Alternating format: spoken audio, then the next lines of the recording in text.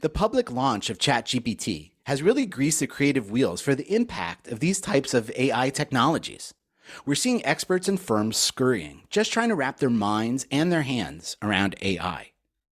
We had something similar happen a few years ago when chatbots for financial services started getting interesting.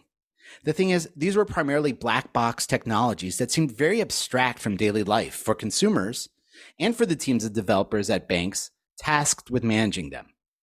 ChatGPT changes that. And with a slight change in interface, it's unlocked a lot of use cases for financial services. We're for sure early in this evolution, but companies that have been studying the space are already beginning to make a move. ApexEdge provides consumers, through their banks and fintechs, subscription management tools. Want to easily unsubscribe from a streaming service that you're not using much? ApexEdge makes that easy. It even created technology to help you negotiate how much you're paying for your subscription services.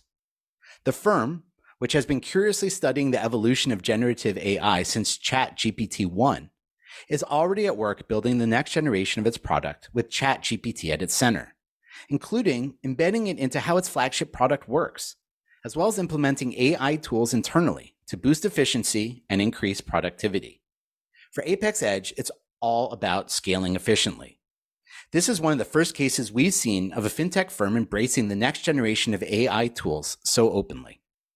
This story is part of a collaboration between ApexEdge and Tearsheet Studios. To read and listen more, please head over to Tearsheet, where there's a downloadable guide and 2 episodes of a podcast about how ApexEdge is using AI as a foundation for the next generation of its product, as well as an important resource inside the firm. I'm Zach Miller, Tearsheet's editor-in-chief. So who are you and what do you do? I'm Michel Mora. I'm the chief technical officer at Builder ApexEdge. I have been doing working in technology for the past, it's going to be almost 20 years now. I have played with multiple areas of technology, but I specialize myself in web development, AI technologies, and AWS services. Great. And I know we're going to jump into some questions about generative AI, but before we do, Michel, I'd love to ask you about your background. How did you come to technology? Tell us about you. Yeah, so I was born in Cuba. I went to school all the way to college in there. Things are super tough in there to be able to acquire anything, especially a computer, and especially 25 years ago. At the time that I went to school for the first time when I was in my first year of college, I've never touched a computer before, not a single computer. So my parents, they never passed high school. So in my house, we didn't know anything about it. But I did know that it was related to math. So I kind of chose it when I was planning to go to school. When I was there for the first few months, I realized that, oh man, this is amazing. And I kind of started my own business, buying computer parts and putting them together and selling computers. It was kind of a niche that I was able to use to start, doing something and making some money, saving some money to be able to buy my own computer. It took me almost a year, but I was able to buy one for myself. But I did that for a couple of years and another stuff just to be able to make some money. But yeah, that's one of the first things that I did when talking about computers. I'm putting together some super cool graphic card for people that like to play and things like that, and making it work, especially in a place when you don't have internet. And so you have to figure it out by yourself in most cases, especially, again, 25 years ago. Wow. So I really appreciate that background. I appreciate you sharing that with us. So given that mindset that you have, that you're a builder, you're a tinkerer of things, right? And you DIY to the max. Like you understand, it sounds like you understand them intimately because you had to get your hands into them. Like, how do you think about what's happening in AI right now? I mean, it's definitely as impactful in the technology world as the internet and the W boom that we had at some point. It's going to be like that. It's going to change the way that we use search on internet for sure. Yeah. Great. And when did you start to? And I heard from Steve that you guys started following ChatGPT from the first version. When did you begin to think of AI and its impact on your own product at Bill Shark? Well, to be honest, we were actually waiting for something like this. So, and we have been waiting for a couple other technologies to be ready for what we need. So we realized this is just going to be super impactful. Like a few months ago, almost a year ago, when we were doing the first test with this. But for our business, for what we do, we always needed something like this. It was just ready enough. One of the first projects that we did with something related to this on the other side was creating, and I say on the other side because, ChatGPT, you create something that interact with users. And then a few years ago, we created something that is going to be like waiting for users to use it, like a smart chat in your website that can ask us questions and things like that. That's very common today, but a few years ago, when we built the first one that we had on our website, obviously you realize that technology is not ready to be really smart, talking to customer and having dialogue. So we kind of started at that point trying to plug that into other cool stuff that we have built, but it wasn't ready. It wasn't ready. ChatGPT, it's ready, at least ChatGPT 4. What changed that made it ready now? The main thing that we notice, it all depends on what you need to use from ChatGPT. You're not going to notice in other areas how impactful has been improved, but in what we do, it's staying on the character. So if you say to ChatGPT, I want you to be this, and it doesn't matter what question somebody's going to ask you, stay as that character.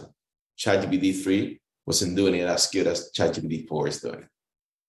And that sounds really important because if this is interacting with your customers, it has to stay in character the whole time, right?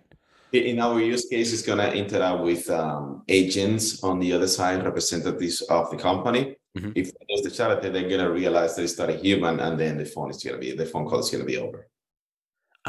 Okay. And so how did you decide to embark on this particular AI project? Steve mentioned to me that, you guys are building out both an internal tool, I guess, to help you scale without needing to hire up, as well as the ability to interact with merchants. So can you take us through sort of like what the project looked like, when it started, how you separated those two different use cases, how you're building for it, how you got the skills?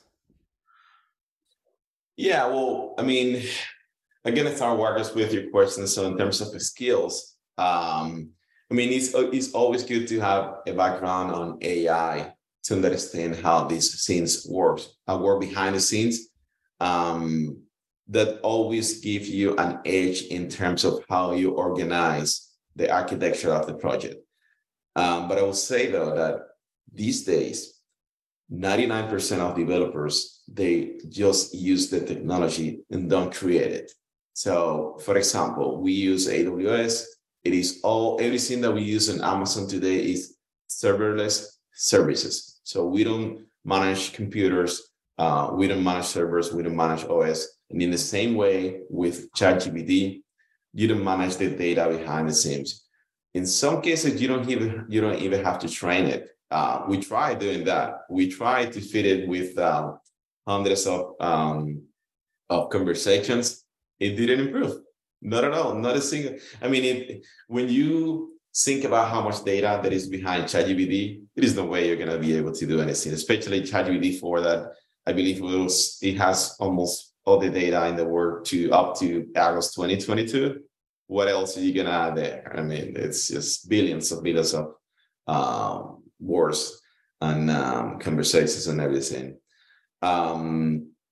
So that's in terms of the skill, in terms of the projects that we have.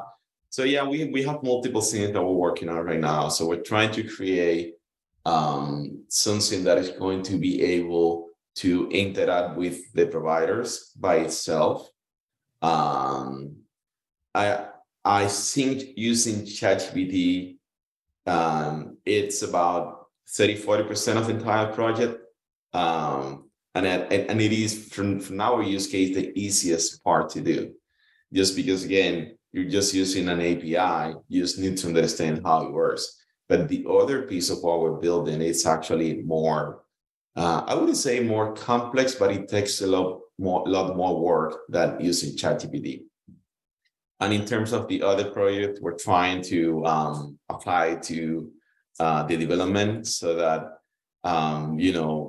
we can start creating software with whatever ChatGPT can generate and grow from there. It's really amazing. It's really amazing. You can see that at least there are 3 good projects out there you're going to start using that can generate code, at least again to start with. Amazing. And the external use case where it's interacting with merchants, say on bill cancellation or subscription cancellation. I mean, one of the challenges it sounds like there is you're asking ChatGPT to communicate through various different channels, right? Through email, through maybe phone at some point. Like, can you talk us through that, what that looks like? Yeah. So I think that the core of the tool that we're building, it's going to work pretty much the same for any channel. So phone, we're not ready. The word's not, at least with the technology that are available to us, we're not ready for that. The other side is going to notice it. Whether it's going to be delays when you're trying to get whatever that tool is going to say on the phone, or whether it's going to be the voice that's going to be as good as you need it to be. We're not there yet. But whatever we're building, we're going to be able to use it for that. In terms of emails and chats and which are the other main 2 channels, I think again it's going to be just one tool that you can put together to interact with the providers. I think in terms of only the ChatGPT piece, the most important thing is the generation of the prompt. So we're building something that is going to generate what you're going to feed to ChatGPT so that it can go with the conversation. That's the most important piece. And you have to be able to think about all the different angles and feed it for every use case. Obviously, you have to do that automatically. Otherwise, you're not going to be able to scale that up. So it sounds like part of the complexity, and this gets to my next question about how heavy the tech lift is to create this product. You're creating your own sort of translation engine in and out of ChatGPT as it interacts with both internal systems and external systems? Yes. So, I think for anybody using ChatGPT, that's the most important thing, building that prompt generation tool. That's it. Once you have that well done, everything should work. Now, the other piece, which is, I was saying that it will be about probably 60% of the project that we're working on, it's how do you communicate with those providers via chat? How do you build a tool that's going to be on top of that and getting the data that we need and putting it back to ChatGPT and getting it from ChatGPT and sending it to the provider? There is no chat tool that is built for you to interact via API with them. So there is going to be a lot of things that we're going to have to be doing.